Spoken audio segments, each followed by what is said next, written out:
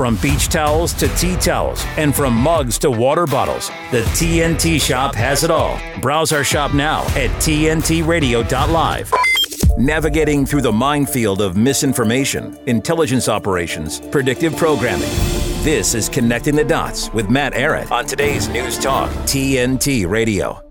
All right, welcome to this first inaugural episode of Connecting the Dots. My name is Matthew Ehret. I'll be your host for this ongoing show every Saturday at the same time, 11 to 2 Eastern Standard Time. But depending on where you are, you make the correct adjustments. I'm very, very happy that we're going to be doing something that I don't think is done nearly enough, which is to attempt to provide context, historical, philosophical, scientific context, which is often lacking in the popular analysis of events that are blitzkrieging on our social media feeds, on mainstream media, or even alt media. There's a lot of oversimplification.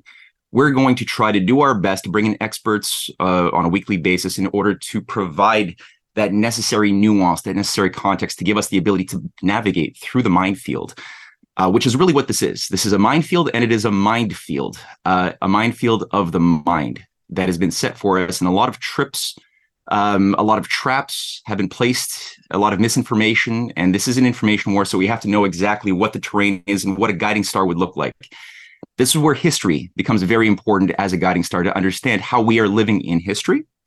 So there will be a big historical focus, and a lot of the same principles of folly and wisdom that have shaped wars, renaissances, dark ages throughout all of human civilization are still at play today. We are not voyeurs watching history as if it is something that happened in the past that doesn't have any bearing on the present, but there's common principles of human nature, common principles of oligarchism, of the manipulation of people who think that they know what they don't actually know, as Plato tried to take issue with in the days that Athens was sliding into corruption and becoming an empire and losing its moral fitness to survive.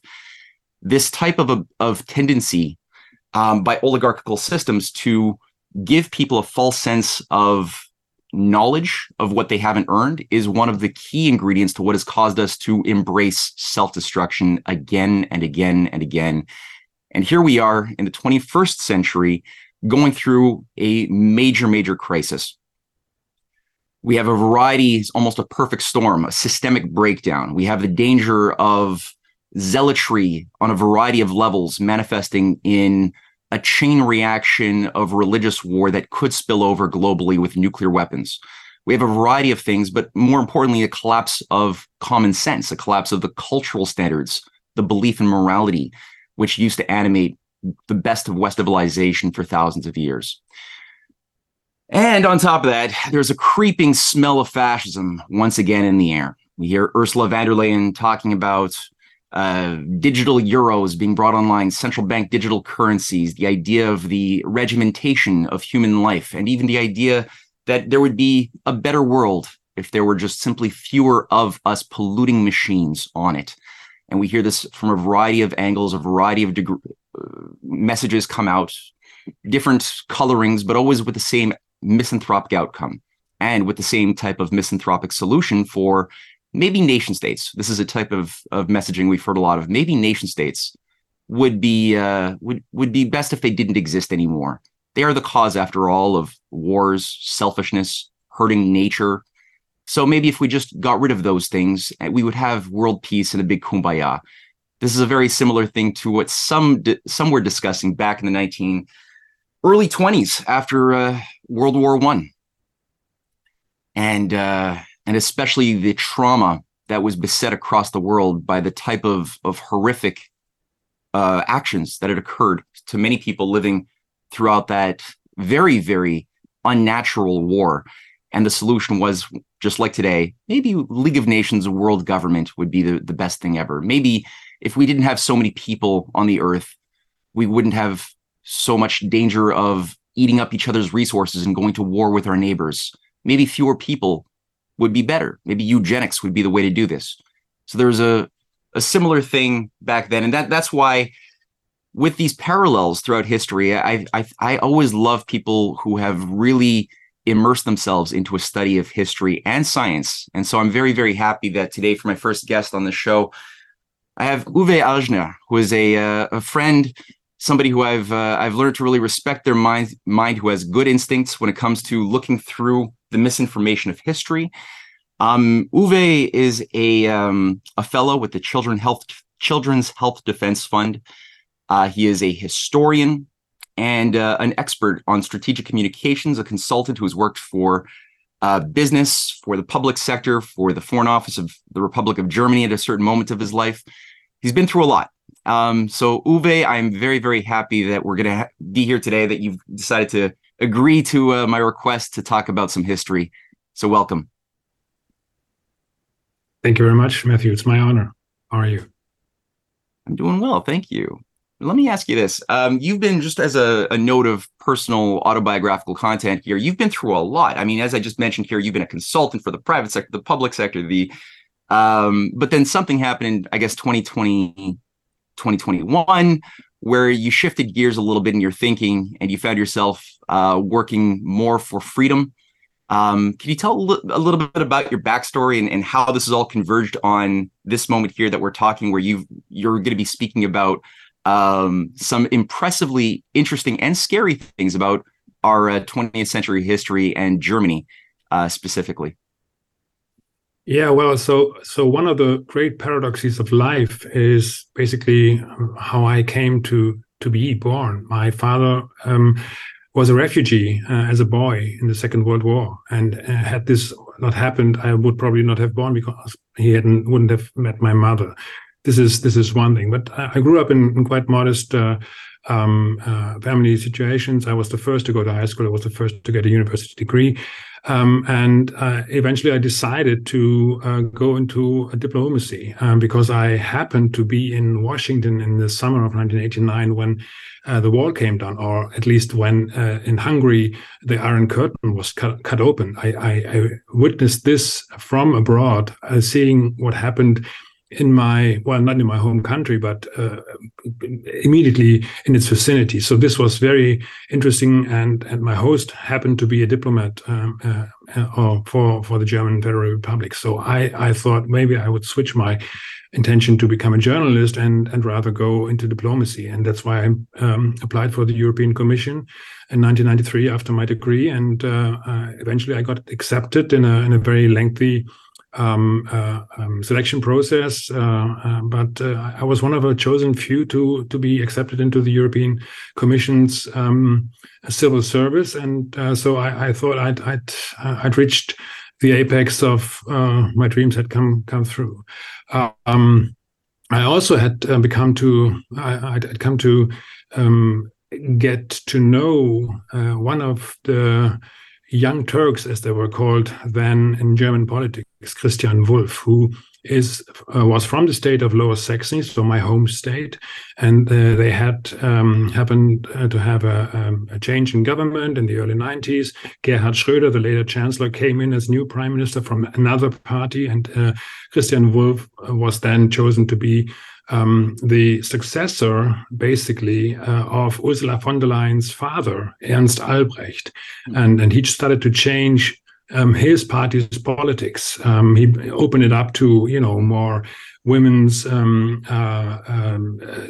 commitment to politics and stuff. So he greatly promoted women's and other issues. So he was quite a progressive conservative, if you like. And I was very much attracted to it, and I offered to help him. And he just called me. So we became sort of friends. Yes, I could say friends. We were quite close. And I happened to run his 1998 campaign. It was the second attempt against Gerhard Schröder. And it was that one where Gerhard Schröder, the later chancellor, became the winner by a sort of dirty trick, because on election day or the day before, there appeared a huge advertising in all of the German or the Lower Saxony newspapers on the day, saying the next chancellor has to be German. It wasn't going to be an election about chancellorship; it was just the state prime ministership. But of course, this was the run to the who would become the challenger for Chancellor Kohl at the time.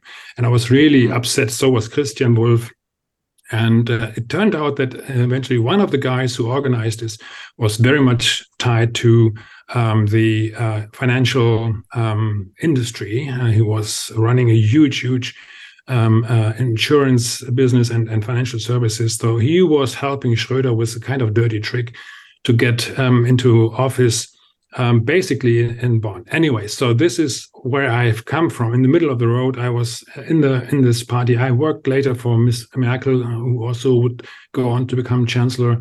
And so I've quite an experience in high-level German politics. I witnessed stuff which otherwise my friends and family would only learn from in the news, if at all.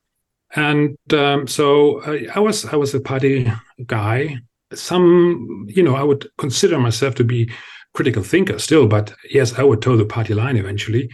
Until in 2000, party's funding scandal happened, where it turned out that Chancellor Kohl had, taken black money, but he refused to own it in the way that he refused to tell where it came from. He said he had given his word of honor and would not disclose it. This was, of course, a shock for someone who had always made sure that law and order had to be upheld. And now he was saying, oh, this doesn't apply to me. That was the first instance where I said, okay, I'm not a party guy, because I don't accept this, even if this was my chancellor. Anyway, fast forward to 2020, the pandemic came, and Miss Merkel was chancellor. And I was also scared. I was, doing the right thing. If we had to lock down, so be it. But I was, of course, would be observing the news, and of course, especially the news from Sweden. Sweden did not follow the path which Germany followed, and the country did not go down. Today, we know they fared much better, but they didn't go down. They didn't end up in shambles, which was an argument for me to say, look, there is another way. It's not without an alternative. So I contacted my former colleagues who had gone on to become senior politicians, sit in parliament. Some were even holding government office, and were trying. I'm sure they were very, very overjoyed to receive your wisdom and your insights. That locking down wasn't necessary. They wouldn't have any of it. So that's when I really said, okay, this is strange. Then I went to Berlin. I saw a huge rally there with basically hundreds of thousands at minimum, maybe even millions on the streets. It doesn't matter how much it was. It was definitely more than the 17,000 which the national public television was telling the population as it was. And it wasn't right-wingers. It was people like you and I. It was families with children even. It was old people. It was all walks of life. And this is when I really understood that this framing, I had to do something more than just write about it or do interviews, translate this. This is what I had done in the first 6 months of the pandemic, or so-called pandemic. So I then became an activist. I reached out to Children's Health Defense, and the rest is history, as they say. Absolutely. No, and you've done some amazing work so far, and I'm sure that you're going to continue doing amazing work. And I didn't know that you had such a bent on history as well. I'd known you as somebody who had been on Del Bigtree, and you've been speaking regarding health freedom for some time, but I didn't quite appreciate that you had also an instinct for digging into the geopolitical, geoeconomic, historical currents that are also framing our current situation, which is lacking, I think, in a lot of people who have just woken up. And as you pointed out, you were sort of moving through a rather mainstream narrative inside the system for a very long time before you decided, okay, this is the shock of reality versus perception was too much, and you broke free. But you had already a foundation due to your work, I guess, and your research in history before you jumped into politics, and you've been able to use these tools. We're going to slowly get ready to transition into a break. And when we do come back, I'm going to have a few questions about some of the more recent essays that you've published pertaining to why the Nazis didn't actually lose from the authentic if by any useful definition of the word lose, World War II. It was a battle that was won. However, the war in large measure was not. And I think that you've got a lot of very interesting contributions, especially regarding the figure of Hjalmar Schacht and Montague Norman, that pertains to a lot of what contaminated the entire 20th century and into our present day. So I think without further ado, let's take a little moment for a break, and we'll touch back in with Connecting the Dots with Matthew Ehret. TNT Radio's James Freeman. I think at this point now, I'm disgusted that the UK has not called for an immediate ceasefire. The British government is usually quick to condemn many countries around the world for breaking international law. So what is different here? Yes, what Hamas did was terrible. And yes, it needs to be addressed. But whatever Hamas did does not justify the deliberate bombing of civilians, because no one can say that it's not deliberate. You can't merely say that civilian deaths in their thousands are acceptable collateral damage. You can never say that, not with these numbers. It is deliberate what is going on. I'm seeing numbers of around 10,000 dead now, including 4,000 children, and that was 2 days ago those numbers came in. Innocents in all of this. They've never voted for this, and they have no say whatsoever in any of it. 3,000 people were killed in the 9/11 attacks in the US, and the world looked on in horror. And yet 4,000 children have been killed by Israeli bombs, and too many dismiss this, saying that Israel has the right to defend itself. James Freeman on today's News Talk, TNT Radio. Take us back in time. And who was Mike Flynn?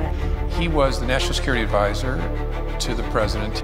Why is it that they go after me so hard? Why me? Why does Barack Obama only talk about two people, to the incoming president of the United States? When I was sentenced, the judge says, "You have been convicted of lying to cover up for Donald Trump." To which I say, cover up what? Russian collusion? There was no Russian collusion to cover up. We see in today's current scenario with President Joe Biden, who came in with high expectations, that he has been viewed as divisive. And we're committed to advancing transgender equality in the classroom. The liberal media say, well, this is his love for his son, and yes, he's going to protect his son. But let me tell you, a lot of fathers love their sons, but their sons had to go to jail when they broke the law. This moment, people see a lot of those telltale signs of a far left drift to the country. Whether you're talking about socialism or you're talking about communism, socialism is just a kinder cousin of communism, but the goal is the same, for the state to have control of every aspect of your life. We have multiple hearings on different agencies that have actually just gone rogue. They took fewer men in the takedown of El Chapo than they did to arrest me. And Comey went back to his organization and brought his other thugs together to basically give them the ground rules. Okay, here's what we're gonna do. And now I need some ideas about how to execute this, basically this act of treason. I think we all know, James Comey, that you're a great storyteller because you made up the entire story about Crossfire Hurricane. So it's really fitting that a criminal like yourself wrote a crime novel. Do you remember me? Remember me from your book signing? It doesn't matter whether they're Republican or Democrat. People will sell their soul to obtain an ounce of political power in Washington, D.C. I don't even know that draining the swamp is the appropriate metaphor anymore after what we've seen these last 4 years. We need basically an exorcism in Washington, D.C. When, Satan is tempting Jesus in the desert, I'll give you all the riches of the world. I'll give you everything. All you have to do is bow to me. That's what Barack Obama has done. That's what Jim Comey has done. That's what these bastards have done. The Fall of Deceit at salemnow.com. Are you sitting comfortably? Oh, yes. Then I'll begin. Even when you're just sitting around, we're rocking the talk. Today's News Talk Radio, TNT. All right, we're back with Connecting the Dots. I'm joined here with Uwe Alschner, and we were about to shift gears here and discuss some deep history regarding why the Nazis didn't really lose World War II, from a specific focus of a figure named Hjalmar Schacht, who Uwe has written about. I've republished this on the Canadian Patriot Review. People who want to have a look can go there. Uwe, you brought up some very, very important material regarding the role of economics, imperialism, fascism, and how a lot of fools who believe in mathematical systems controlling their idea of what economics or politics is always allow themselves to fall into a support, or at least an inevitable conclusion, that some form of fascist control is necessary, whether by the state, whether by big business. There's many pathways to get at effectively oligarchical collectivism. And you did something by showcasing a certain figure who is a banker, or two bankers, Montague Norman and Hjalmar Schacht, and their relevance to today. So before we go into today and their contamination of their thinking after World War II and their legacy, Why is Hjalmar Schacht and Montague Norman, who are they and why are they important for understanding the events that were leading up to and causing and driving World War II? Right. So Hjalmar Schacht Montague Norman, of course, he is one of very few very long-serving governors of the Bank of England. So right in the city of London, where he has been conducting the affairs of the Bank of England throughout the world. And you, Matthew, and also your wife, you've done extensive work on the connection between the city of London and Wall Street and what does this mean? But what is little known is that Norman also had a role in controlling or handling those who were acting on the German stage, right? And the way I came across this was also because I read a post from you, and there came up this name Norman, and then there was also the name of Horace Greeley, who was mentioned in, I think it was Cynthia's introduction into the UFO a series, which I highly recommend, by the way, everyone watch. So Horace Greeley and Schacht, who was a famous Reichsbank president. So everyone in Germany learns about the role which the Reichsbank played in helping Hitler come to power and facilitating this power grab, which really wasn't a power grab, but it was an orchestrated handing over of power to the Nazis, and many of them were handled by British oligarchical circles, and this is something which I looked into with regards to Norman, who before Schacht even was put into office as Reichsbank president in 1923. So at a very early stage where Germany had been really taking the first blow from the Versailles Treaty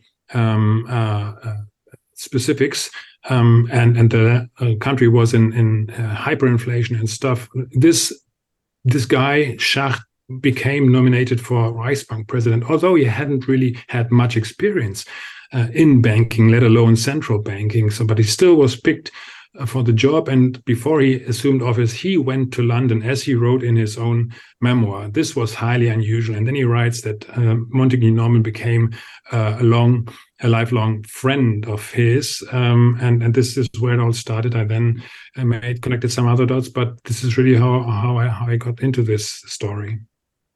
That's extremely important. Yeah. And I think the role of Hjalmar also that you pointed out in creating the world's sort of first major holding company with the help of Montague Norman, the IG Farben chemical complex. That's also an important insight into how corporatist fascism works, because people often have a very cartoonish, simplistic idea of fascism as like right-wing nationalism or something, or the conclusion of just state control. But this is a little bit different, because you're creating a holding company nominally with private investors that then wields more power than the nation state. Absolutely. So first of all, IG Farben had been operating before 1925, when it was legally incorporated and established. But it had been a loose cartel, basically. But to do better business, they came to the conclusion that they had to form this legal entity, IG Farben, and as you say, there are sources who say that Schacht was instrumental in facilitating the capital for this to be implemented. In this way, he was already active there. But he also later, when he was Reichsbank president under the Nazis after 1933, he also helped to create fascist cartels. So he monopolized the energy and utilities industry in Germany, which until then had been quite local and diversified. So many small municipal energy producers and stuff. And these were driven into a state-controlled cartel of four big players who went on to exist after 1945. So there is this continuity, which you can see the mindset, which was highly influenced by sources from outside Germany, which is, I think, is the main point for us to understand. And when you say the Nazis didn't lose, this is something which for a German at first is quite, how can you say this? But we have to really understand what it means, what the term Nazi really entails, and that it is something which is of a nature where sources from outside, so those who control world finance, basically world business, have established a series of projects. Basically, this is, I think, how one should look at it: a project in Germany, a project in Italy, a project in France, a project in the United States. Let's not forget the business plot. This was also fascist cartel-like structures being at work.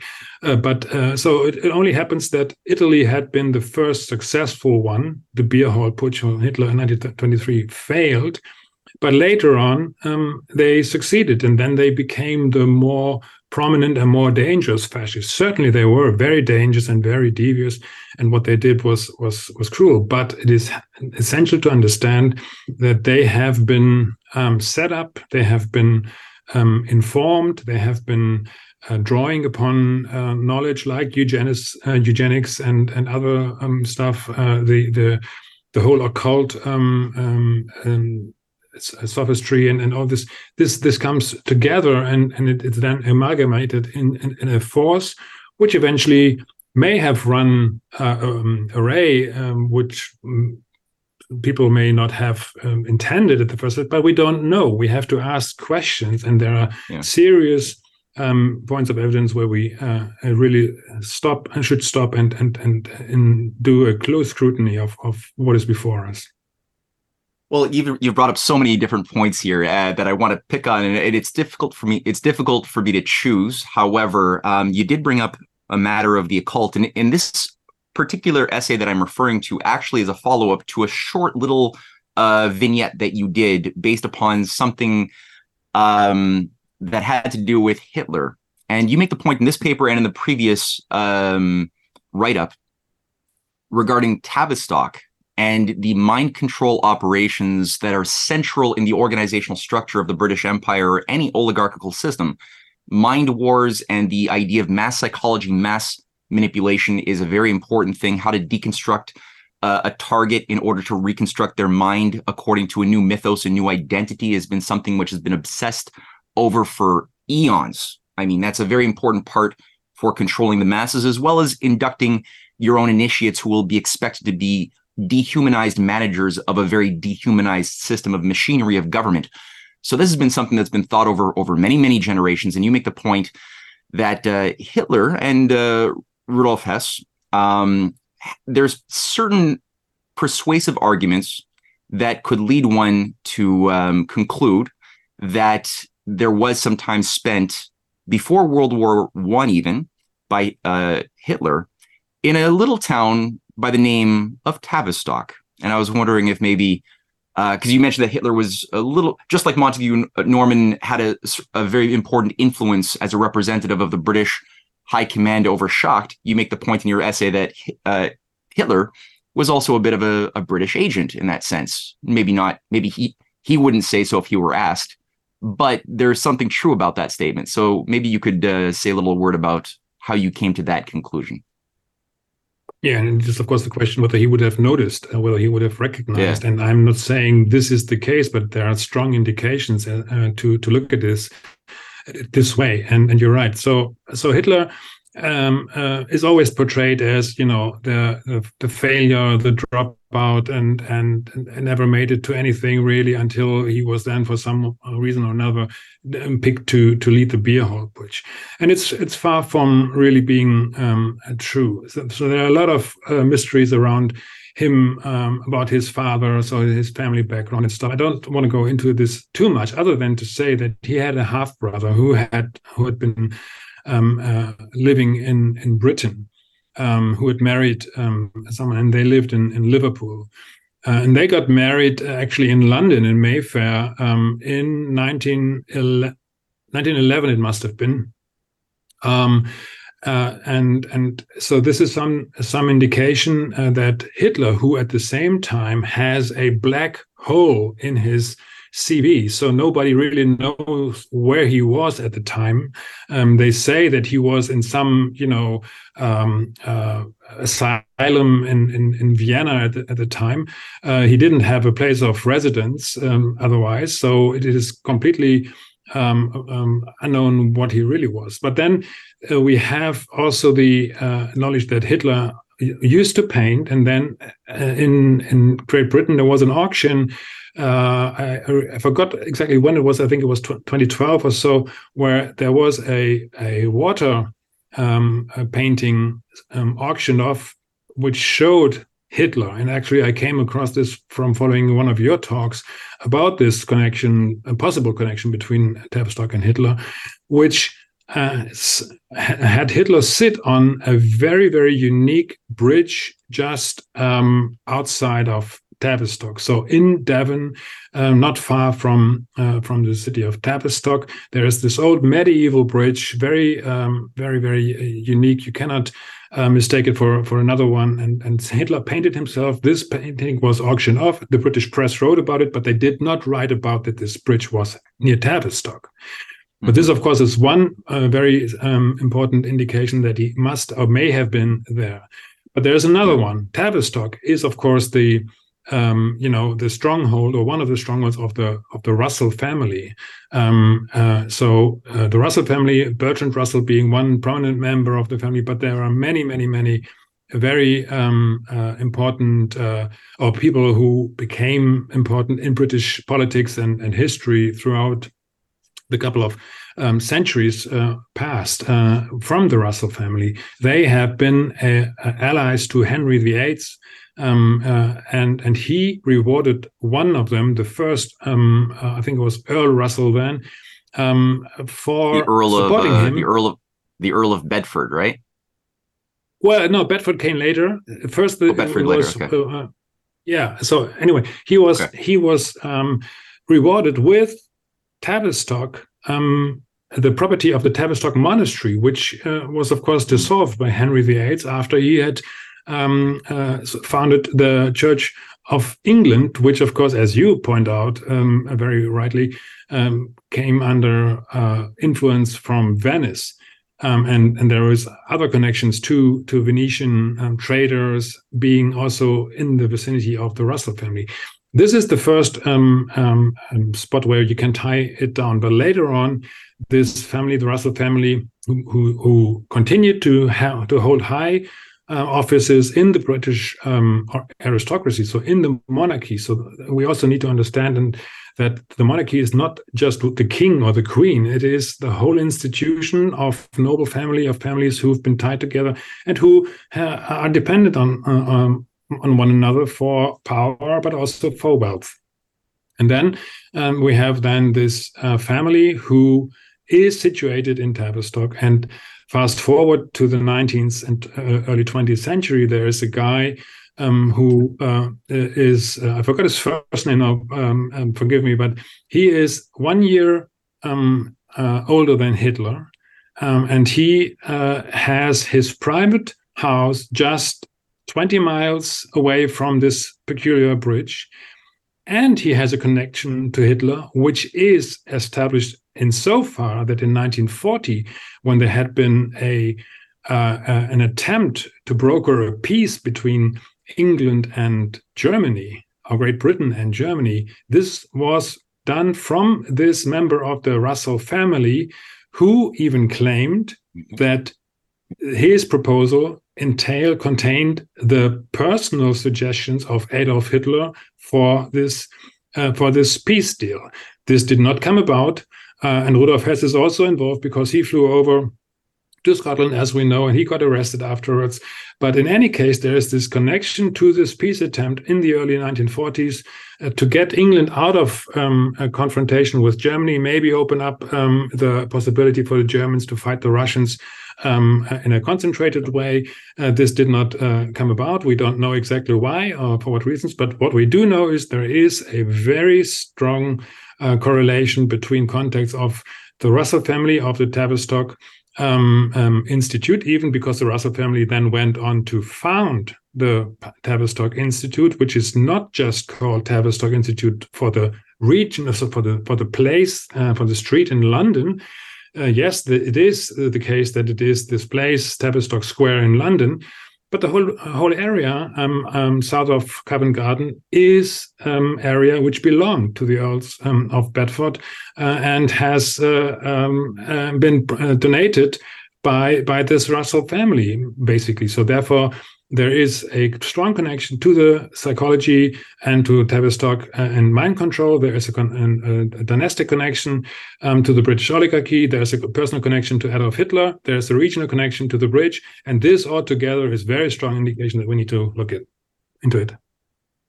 Exceptional use of 8 minutes that you just weaved a lot of different moving parts together. And just to keep in mind, Bertrand Russell was also the great pacifist, as he celebrated, who made a very loud noise trying to persuade good Britons and Americans and everybody in the world that they should do nothing in the face of the expansionism of Nazi Germany for peace, of course, which would have resulted naturally in a very easy victory. And you also pointed out that the entire faction, there was a faction fight, and the oligarchy often puts things into motion that they don't fully understand what they're going to do as an outcome, and things blow up in the oligarchy's faces. They are not the gods that they want to be perceived as, who can just make anything happen that they so desire, buildings falling, invade a nation, whatever they want, which a lot of people have believed, I think artificially, which has made us impotent to really see that the oligarchy does have a spark of what you might call a perverse brilliance, but something very self-destructive and foolish about the oligarchical system too. And there was a faction fight where some high-level British oligarchs wanted to go full throttle with the plan for a new world order based upon their support for fascism.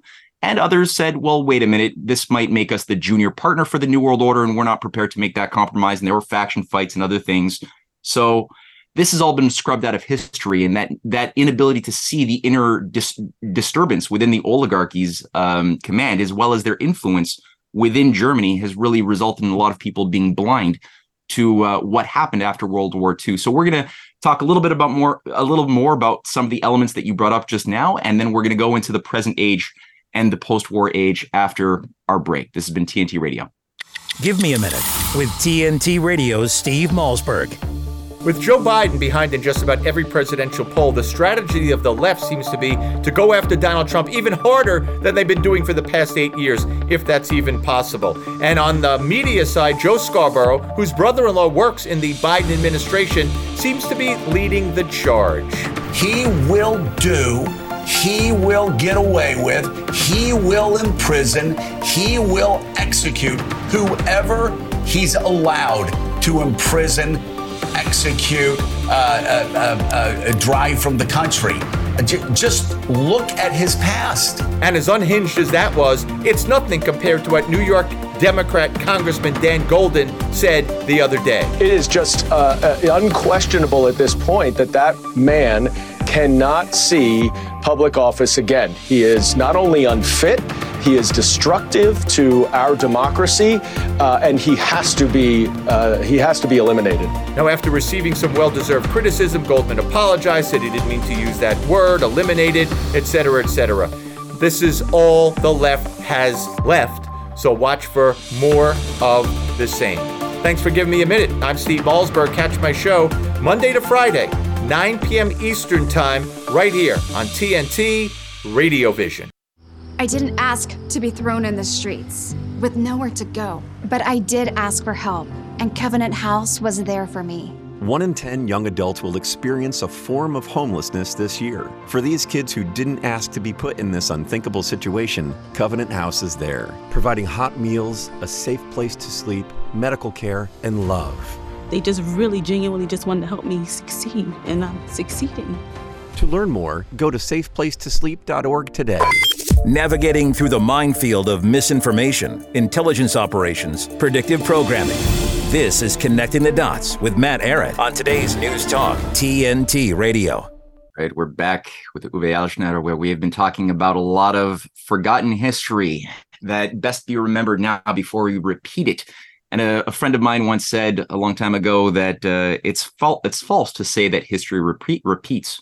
It's more true to say that it's the fools who repeat history, and you become a fool by not knowing that history. And so we are not going to be fools in this show, and we don't want civilization to act foolish right now. We can't really afford it. We have nuclear weapons. We've got 8 billion lives. The oligarchy is up to their same old tricks, so it's really good to know what those tricks are and how dupes fall for them. The point that you just raised, we went through in the previous segment, the emergence of British oligarchical controls behind the rise of fascism. We even brought up the occult, though we only touched on it a little bit. The way I often think about Hitler, honestly, people treat him like he's this giant, strong man who imposed his will onto history. I really kind of see it. The more you dig into the Tavistock connections, the influencers, the handlers of Hitler, his superstitious occultism, all of this stuff, his paganism, he really does strike me more as like a Charles Manson type. But it's just that sort of like a Charles Manson who made it big. And we often think of cult leaders as if they're just on the fringes of society, something to kind of think of as pathetic, a little bit weird, maybe dangerous. But the idea of a cult, one of these fringe cults becoming a dominant force in the world, shaping policy in military and economic affairs, that's a little harder for people to get their mind around. I'm thinking possibly it's because these cults have succeeded in many ways at shaping the post-war era. What would you think about that? Well, for sure, especially if you look at a certain series of continuities, which you cannot help but observe sooner or later. And I must say, I've come across these through my work with Vera Sharaf, the Holocaust survivor, who had been pointing out to me that what we have been through over the last 3 years may be the beginning of a Fourth Reich, and I must admit, it shocked me when she said it. But of course, her being a Holocaust survivor made me extremely cautious to discard it right away. So I have to get ad fontes, as a historian, you learn to dig up to the source and take a closer look and what is there to this, and then you can also see those continuities, as in these cases of the people we've been discussing. So Montague Norman became the godfather of Schacht's third grandson. And this boy, Norman van Scherpenberg, his father was a diplomat who also later went on to become state secretary in the German Foreign Office under Adenauer. Norman van Scherpenberg, he went on to become one of a small number of key figures who deconstructed the industrial assets of East Germany after unification and basically made sure that there was no competition for the oligarchies from quite sophisticated East German economy, which had been built up during the Cold War. Mm. And that was his role in influencing the trust company, whose name I can't pronounce. Was that it? That controlled or managed the assets of thousands and thousands of businesses and acres of farmland and millions of acres of farmland and everything else. He took a big role in that company or that trust, right? Yeah. And that brought about it. Go on. He was just one of a number of people with continuity. His boss, Birgit Boyle, the president or the second president of this organization, which is called the Toy Hunt, which is sort of, a trust. It is fiduciary trust capital, which was put under the administration of Birgit Boyle, who was a politician and the daughter of a banker, Alvin Münchmeyer, who had close ties to the Schröder banking dynasties. He later went on to establish a bank, Schröder, Münchmeyer, Hengst & Co., which eventually got bust and went bankrupt in the 70s or 80s of Germany. But before that, the father of Birgit Boyle was in connection with Kurt von Schröder, who, of course, had been instrumental in facilitating Adolf Hitler meeting Franz von Papen on 4th of January 1933 in Cologne. There were other people involved who also played some role. But Boyle and van Scherpenberg, they met, I don't know exactly when they met, but they first become on record in the 80s when they were, she was the boss, the minister, and he was the state secretary for her in the Ministry of Finance. Right. So she didn't have an education. She didn't have a degree. She was a banker's daughter. And she was from Hamburg, from the upper class in Hamburg. And she was made the Minister of Finance under Ursula von der Leyen's father, Ernst Albrecht, as state prime minister of Lower Saxony. They lost the war in 1990 against Schröder. So there was Schröder's first success.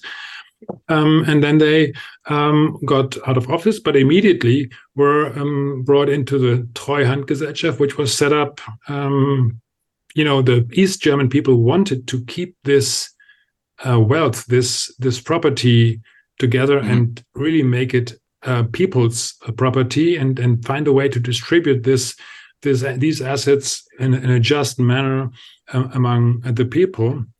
But there was a political decision to have a number of people run this. And the first one was a guy who later got assassinated. So after a couple of months, Detlef Rohwedder got assassinated because he was taking too much care of keeping the employees on board and doing some sort of just way and setting up businesses on an independent way rather than selling it off for large corporations basically to take over the whole industry. So the refineries were sold to Total, which of course is French, and there is the connection behind Total being also financial industries and stuff, and others, the chemical industry, which was BASF and others, which were of course IG Farben subsidiaries.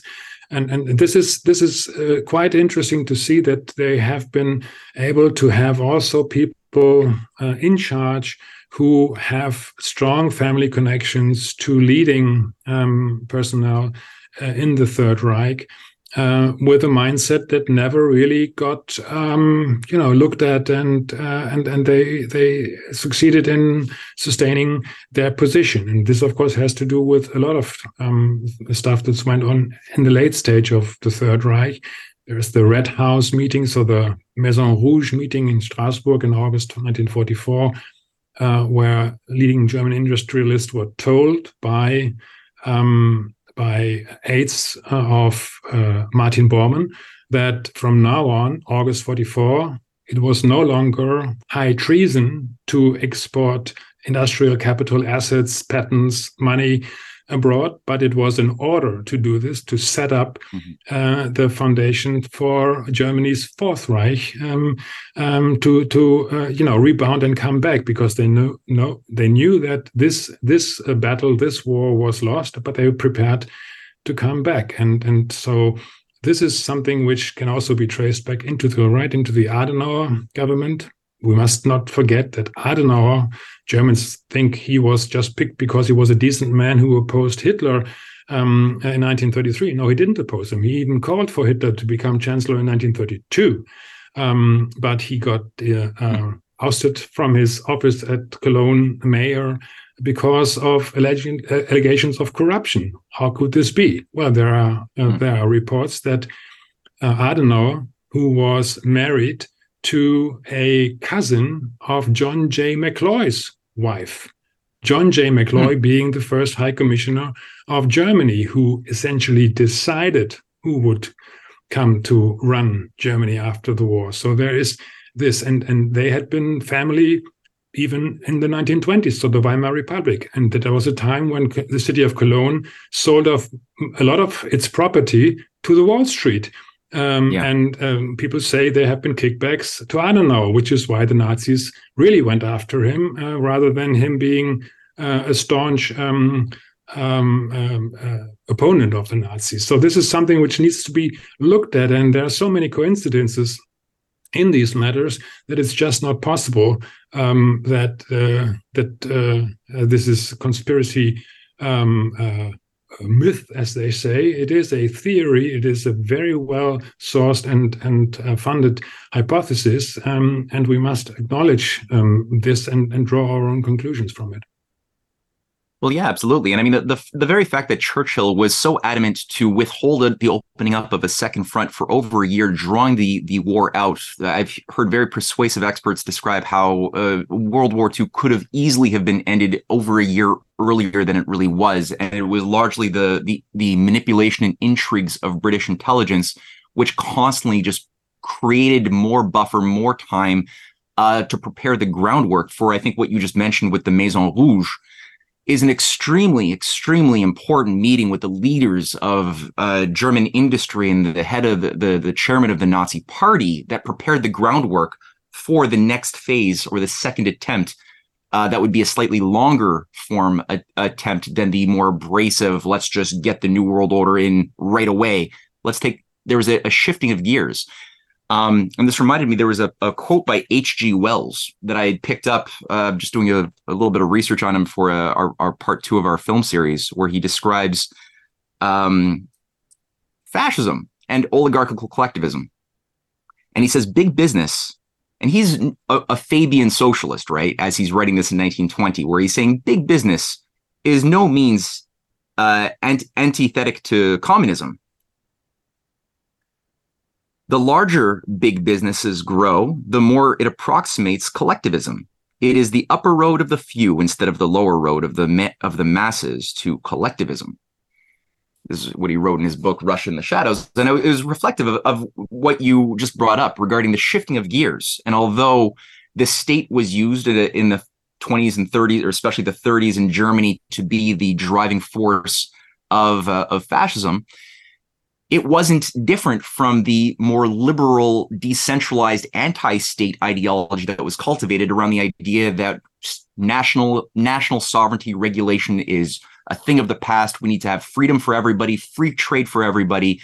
And that means deregulation of the banks, deregulation of the corporations, so that would permit for mergers, acquisitions in ways that would normally have been illegal, that crushed the vitality of small and medium businesses. And I was wondering, is the Bilderberger Group, the role of Prince Bernhard and these other nobles, connected to this shifting of gears a few years later? And we only have about 4 minutes till the end of the segment. I'm sorry. Absolutely. We cannot really explore it in depth, but it must not be forgotten that, in fact, Bernhard of the Netherlands, who was, of course, Bernhard Biesterfeld, Lippe Biesterfeld, so he was a German nobleman. And he was a member of IG Farben's espionage branch, so it's foreign operations. That was where he started. He became an SS officer, and he became a member of the Nazi Party, about which he lied until his death, which he even said, "I can swear on the Bible I was not a Nazi." And this is something which is highly significant in the way that Bernhard was put in charge of the Dutch resistance in September 1933, just before Operation Market Garden, which was a plan to get into the Ruhr Valley. And Mountbatten had planned to maybe even end the war before Christmas, had this succeeded. We all know it failed because it was one bridge too far, as the famous Hollywood movie goes. But this Hollywood movie, interestingly, came up only 1977, 1.5 years after Bernhard came under heavy criticism for having accepted bribes from the Lockheed company as being the head of the Dutch military. So he accepted millions from the Lockheed company, had a very bad reputation, and people were just beginning to look into the Nazi past of him. They had been looking into the Nazi past of his son-in-law, Klaus von Amsberg. So that was Beatrix's husband, and he was a boy of 18 years when the war ended. So there wasn't much he was been able to tie to. But Bernhard, he got very much unscathed about it, and they were just beginning to open this up. And it just so happens that they had this huge Hollywood production, which shifted the blame away from anything Bernhard. But the persons involved in this battle, they were later Peter Carrington, who became Lord Carrington, General Secretary of NATO and President of the Bilderbergs.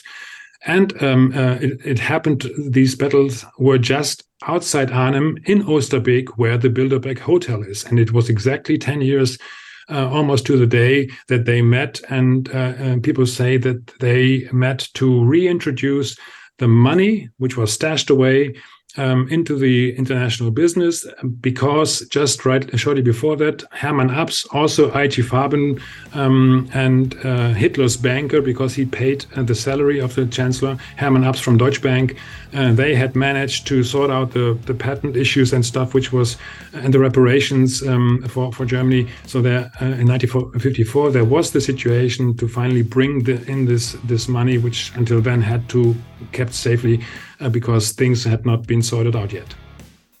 We have pulled on so many threads, and we could keep pulling, and I'm looking forward to having you back on to really explore this a lot more, especially the Prince Philip Mountbatten Bilderberger operation that gave rise to the ecologist movement. So this is going to be something that we're going to explore, I think, in a future segment. Thank you so much, Uwe. I really, really appreciate you taking the time. For everyone, this has been Connecting the Dots, and we'll join back in after the commercial break for Alex Craner.